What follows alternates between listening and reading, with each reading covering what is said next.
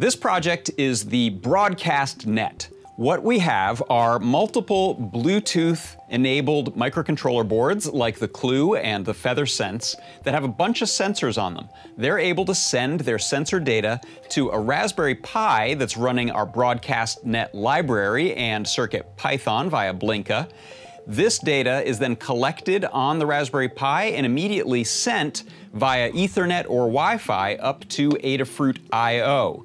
There we're able to log that data and make all kinds of interesting widgets and graphs and charts so that we can look at the data. And it's a really great way for us to bridge the worlds of Bluetooth sensors and the internet via Wi-Fi or Ethernet connection that the Raspberry Pi can take care of for us. And so this is the Broadcast Net Bridge.